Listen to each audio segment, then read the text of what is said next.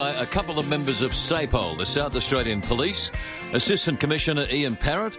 Ian is has overall responsibility for road safety and traffic services, and Superintendent Bob Gray. Bob is the officer in charge of the traffic support branch, and they join us on the program right now. Looking forward to the chat because, the road toll is just terrific here in South Australia. It really is. All righty, I'll get to Josh in a minute or so to organise that for us. But we've got Bob Gray on the line. Hello, Bob. Good afternoon, Tony. I mean, you'd imagine, road deaths last year were just terrific, 114, but up until a couple of days ago, we've had 47. You'd imagine that with the less traffic on the road and the restrictions that have been applied and less people going to the country areas, why all of a sudden have we got 47 this year? Any explanation of that? Well, the actual lives lost count at the moment, Tony, is 45. 45, is it? Okay. Yeah, compared to 47 at this time last year. Mm. Look, what we're seeing people that a small cohort of people. The majority of people are doing the right thing, but we're seeing a small cohort of people that are taking advantage of perhaps less traffic on the road and behaving in a manner which is totally irresponsible, making bad decisions, and as a result, there's bad outcomes. Okay, effectively speeding. I mean, the RBTs were introduced on Friday. Let's see, Ian, how did that go? The introduction of the RBTs on Friday. Yeah, it's really a good opportunity for us to, reinforce the safety message again around drink and drug driving over the weekend with a reinstatement of the what we call the static or the block testing, which is where we pull over multiple cars at one time and test multiple drivers. Yeah. I think there's the operation itself, in some ways, was quite disappointing. I mean, we tested well over 4,000 people as part of the operation, and we had a number of people detected drink and also drug driving over the weekend. So it's disappointing in terms of the fact that there are still people out there willing to take risks when we're looking at, like you said, lower road use. I think there's also been some complacency around people thinking that we're not out there testing, and that's far from the truth. I mean, we've in the time that we've suspended the block testing, we've done over 27,000 mobile tests, and in that time since mid-March, there's been over 900 people detected for drink driving, and just under 1,000 people detected for driving with drugs in their system. So, those results speak volumes for, the selfish and deliberate decisions people are making to drive whilst affected by drugs or alcohol in their system. It's not only themselves they're potentially impacting, it's everybody else using the road as well. Gentlemen, a question to you both. With less traffic on the road, has the indication been that the few cars that have been out there have been driving faster, people thinking, I don't have to worry, I don't have to concentrate so hard, I'll put the foot down a bit? Look, Tony, we've certainly seen an increase compared to this time last year in high speeds. There seems to be, again, a small group of people that are driving totally irresponsibly and at high speed, putting themselves and other road users at risk. And that's extremely disappointing for us. Ian, with the number of fatalities on country roads, are there any figures to suggest they're locals who are close to home or people from the city, from the metropolitan area, driving on our country roads who are just not familiar with the crossings and the detours and all of the other things that come into account? It's an interesting point you raised, because 75% of the lives lost on our roads this year have been in the regions. So 33 lives lost have been in the regions, and people generally think that it's not people from the regions who are involved, but it is around about 50% of people who live in the regions are actually the people who are involved in their lives being lost or indeed in serious injury crashes. So you think these people would know the roads intimately because they drive there all the time, don't they? Yeah, look, I think that certainly is the case, and you have to question whether it is that familiarity which potentially leads to some complacency, because there are some statistics around the fact that a number of these lives lost are within 20 kilometres of where the person lives. So, it is a concerning factor for us, and I think if people are thinking, it's not going to happen to me, I know my roads and I know my area, I think it's a timely reminder to to remain alert and, I guess, vigilant. And we say, just drive. It's a complicated enough task as it is without doing other things or being distracted or becoming complacent. Ian, I've heard that figure before, the number of road fatalities in the country and the number of people who are killed close to home. Yeah, and again, it's something that I've heard from people in the regions themselves who actually find it quite unbelievable that actually is the case, because there is also an element of people who are from the metropolitan area who, sometimes people say, they're not used to driving on the freeways because they're not always out there, or they're not used to the roads or the conditions. But the statistics are quite clear that whilst there's an element of people from other locations other than the regions, it is around about 50% of people whose lives are lost in regional areas are killed within the region they live in, and like I was just saying, there's a large number of those who are within 20 kilometres of home, which is an absolute tragedy. If you've got a question for either of the officers, this is the opportunity. Give us a ring on 8223 0000. We're talking to Assistant Commissioner Ian Parrott, who's responsible for road safety and traffic services, and Superintendent Bob Gray. And Bob is the officer in charge of the Traffic Support Branch. From Gwen, gentlemen, a question to both of you. This is an interesting one. She says, do those officers who have to attend these horrific accidents, we know of just a couple of recent times, do they receive adequate counselling? Surely you would have services available to the officers. That must be horrific when you've got to go to an accident like that. Tony, we provide obviously a very tight support network around our major crash investigators and officers that have to attend these scenes, and we also make sure that they are examined annually and that they are well looked after and where they need to be in terms of their mental health. Yeah, OK. Murray's question, he said, compared to the other states on a pro rata basis, allowing for the fact we've got, considerably less population here than Queensland and New South Wales and Victoria, on a pro rata basis, what's our accident rate like? I think, look, without knowing the exact statistics there, Tony, I think the point here is that any life lost on our road is one too many. Yeah. I think that when we look at the figures here, both for last year and this year, I don't think anyone would actually accept that any life lost on our roads is reasonable or comparable or in some way able to be compared to another person's life. It's just not something that I think is an appropriate way to look at it. I think that the things that we see on the television with these crashes and the pure number of someone's life lost, or the number of lives lost in the impact that life lost on our roads has to the broader family, oftentimes to the community, certainly to the emergency services personnel who attend these crashes. I think that the messaging and the focus here is how do we actually continue to impress upon people about doing the right thing every time they get into a car, and perhaps even talking to their kids or loved ones about how to drive responsibility and what dangers to look out for on the road. So I think that that comparison side of things is something that's difficult to measure sometimes, but it almost, in some ways, becomes a moot point because of, like I said, how do you measure the impact of one life lost, let alone the number of lives lost we've had on the roads this year. It's 18 minutes to 2, and Scott's at Modbury with a question for the Assistant Commissioner. Hello, Scott. G'day, guys. You're saying how important every life is, then why do we take the sentencing as such a joke? We seem to give so many belligerent knobs more than 1, 2, 3, 4 times chances to kill people. And then in the end, when they do, everyone gets upset and we all cry out on the radio, how did this happen? How did the mum die? How was this guy still on the road? Why don't we just get to the point where, they had that case the other week where the guy was, 5 times the legal limit, was doing 209? That should rock up in front of the judge. The judge should look and go, is this you? As soon as he says yes, it's like, you never get to drive again, mate. You had your chance. It's gone. It should just never be given a chance to kill people again. And if you get caught driving without a licence, which we seem to hear every morning, that should just be instant jail. I'm just curious to why it's not.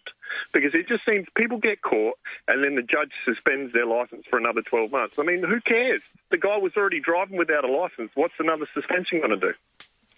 Yes, I think from an enforcement perspective, I mean, we're really concerned about those types of incidents in particular, like you say, with the fellow on the Sturt Highway the other week at 209 kilometres an hour and allegedly drink driving as well.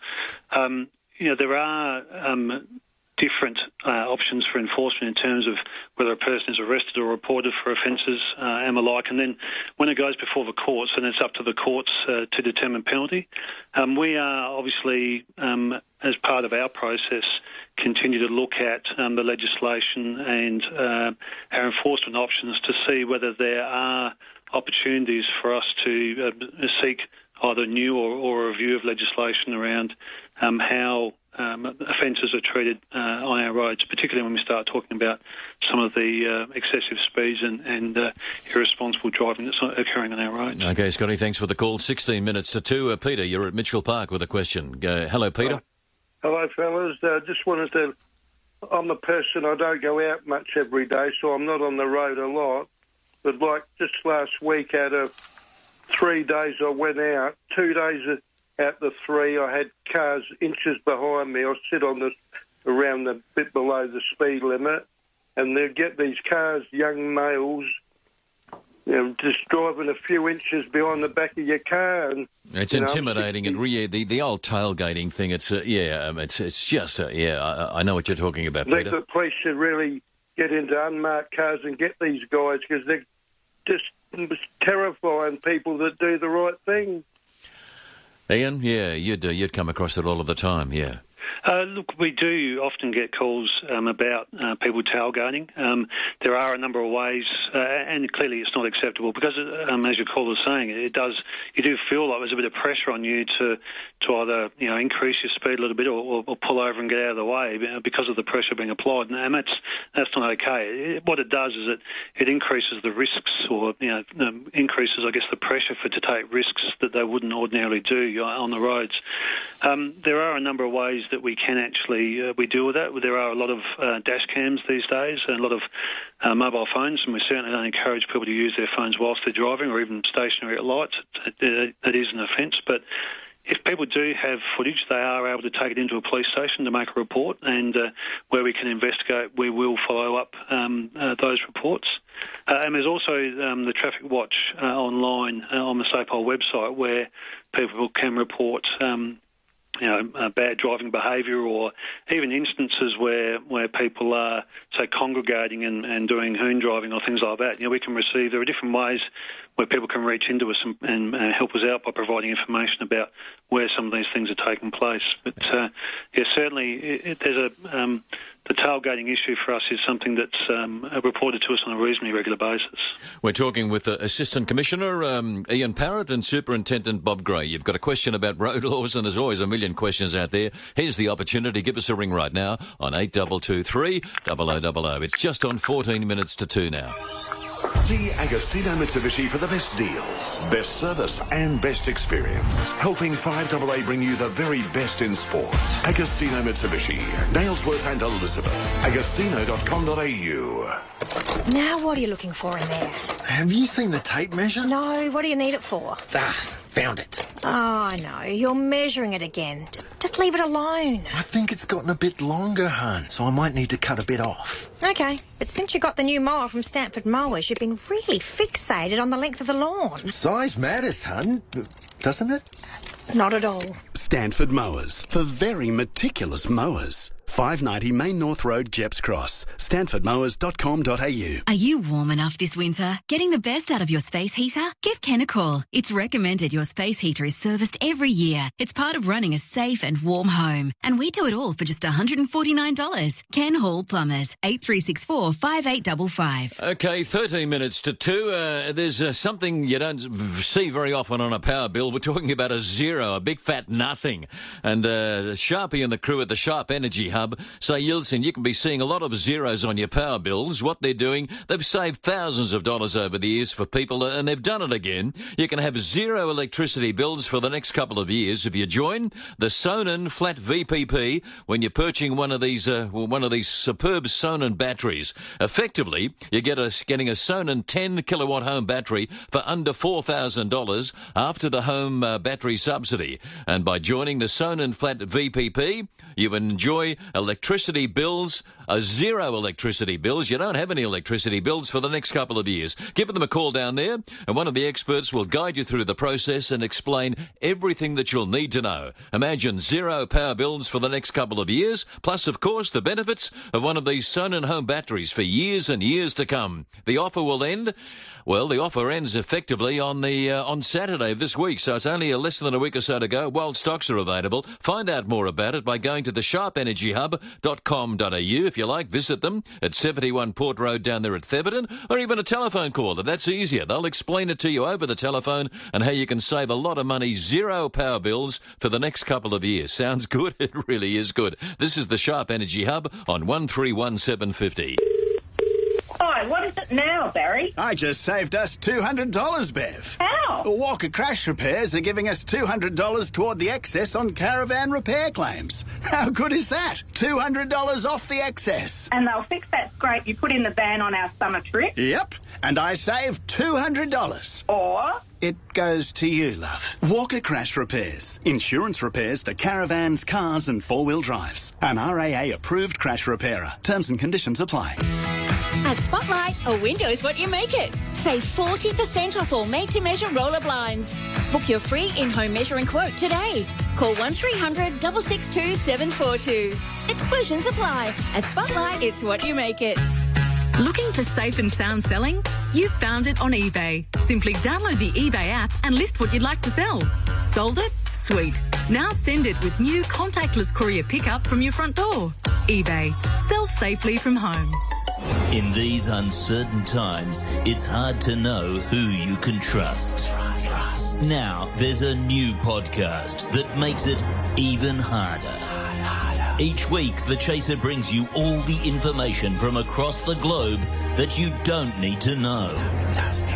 It's The Chaser Report, the only podcast you know you can't trust. Get it wherever you get your podcasts. You don't have to isolate yourself from professional bone and joint care. SportsMed's orthopaedic surgeons are here for you and can arrange both face-to-face or telehealth consultations. Eligible telehealth patients can even be bulk billed by Medicare. If surgery is required, we'll treat you as soon as possible and continue to support you through any potential waiting period as a result of government restrictions. Times may have changed for now, but SportsMed continues to help you. Ask your GP for a referral today. sportsmed.com.au. Scraped your caravan? Walker Crash Caravan Repairs. Easy insurance repairs fast. This is Tony Pilkington. Yeah, hello everybody. It's 9 minutes to 2. We're talking to Assistant Commissioner Ian Parrott and Superintendent Bob Gray about what's shaping up as another bad year for lives lost on our roads. And let's see, Ken, you're at Woodcroft and you've got a question for Superintendent Bob Gray. Hello, Ken. Yeah, g'day. And Bob, a question that obviously is easy to answer for most people. You've got an element out there that basically won't take any worry about driving, where they've either been suspended, don't have a licence, no registration. You'll always get that element. But the only way around it, and I've looked at overseas where countries, say like Bahrain, if you don't pay your speeding fine on the spot, your car is confiscated. Your car will be impounded, and after a certain time, if that fine is not paid, the car will be crushed.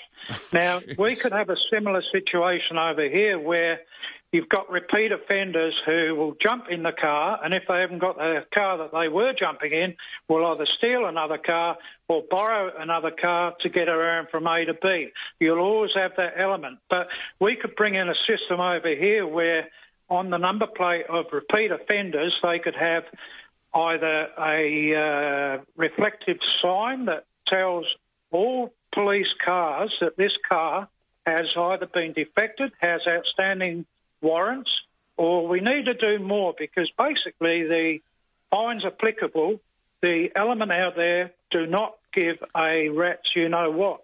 So how do we improve the situation? We increase the fines, or do we start confiscating cars unless that speeding fine is paid on the spot and they haven't got a car then? All right, so that Bob. takes a certain element off the road. OK, Bob, what's the answer to that one? Well, that's quite a complex question, but as Ian said previously, as part of our strategy in terms of keeping people safe on the roads, we're always looking at legislative opportunities. We're always looking at the ways that we enforce, and certainly we actively target people that we know are recidivist offenders and create a significant risk on our road, and we make no apologies for that. So we do identify the cohort of people that are most at risk, and then we enforce accordingly. All right, Kenny, thanks for the call. Let's go to Karen this time around at Hallett Cove. Also a question for Superintendent Bob Gray. Hello, Karen. Hello. Tailgating, that gets on my nerves, actually, because if the car in front of us stops and I'm in the middle, the car behind me takes off and the car in front of me doesn't, I put my hazard lights on. If they're sitting right up my backside, I put my hazard lights on and I don't move. Yeah, OK. Right, Bob. That's going to cause trouble. That's going to cause Bob Gray. Yeah, look, that's something you need to be careful with if you're stopping on the road and putting your hazard lights on. But as Ian said previously, it is frustrating when you are tailgated, and the best thing to do is to try and obtain details so you can report that behaviour to police. And if you can't and you feel unsafe, then when it's safe to do so, pull over. Ian, a question along the lines of what are you going to do? Will there be an increase in the number of patrols, or will there be an increase in the number of RBTs out there? What's the answer to that one? So I think right from the get-go, Tony, everyone should realise that every police car on the road, whether they're marked and certainly some unmarked police cars, are capable of pulling you over anywhere, anytime, right throughout the state. So we have the full availability of our operational police available to police road safety all the time. With the reintroduction of the block testing on Friday, that gives us the ability to test more people in a compressed period of time. So hopefully that gives us the opportunity to, hopefully not catch people because they're going to be doing the right thing, but certainly if they're doing the wrong thing, it gives us more tests to be able to apprehend people as well. So, I guess in this current environment with COVID, we have more police officers on duty and available in our operational environment as well. So if people sort of thinking that, this is the time to perhaps take a few extra risks, or there's not as many police around or anything else, they're sadly mistaken. And unfortunately, some of the drink driving figures, like even from the operation on Friday, 13 people detected for drink driving, 27 for drug driving. Oh, really? These are just horrific numbers. But and coming back to the point before about the ability to take cars and the like, we do have the ability to impound people's cars for certain offences and also for immediate loss of licence. And again, drink driving or drug driving is one of those offences. And so through the operation on Friday alone, 6 vehicles were taken away from people and 9 people lost their licence on the spot. So there are some ability for us to have an immediate impact when people are doing the wrong thing.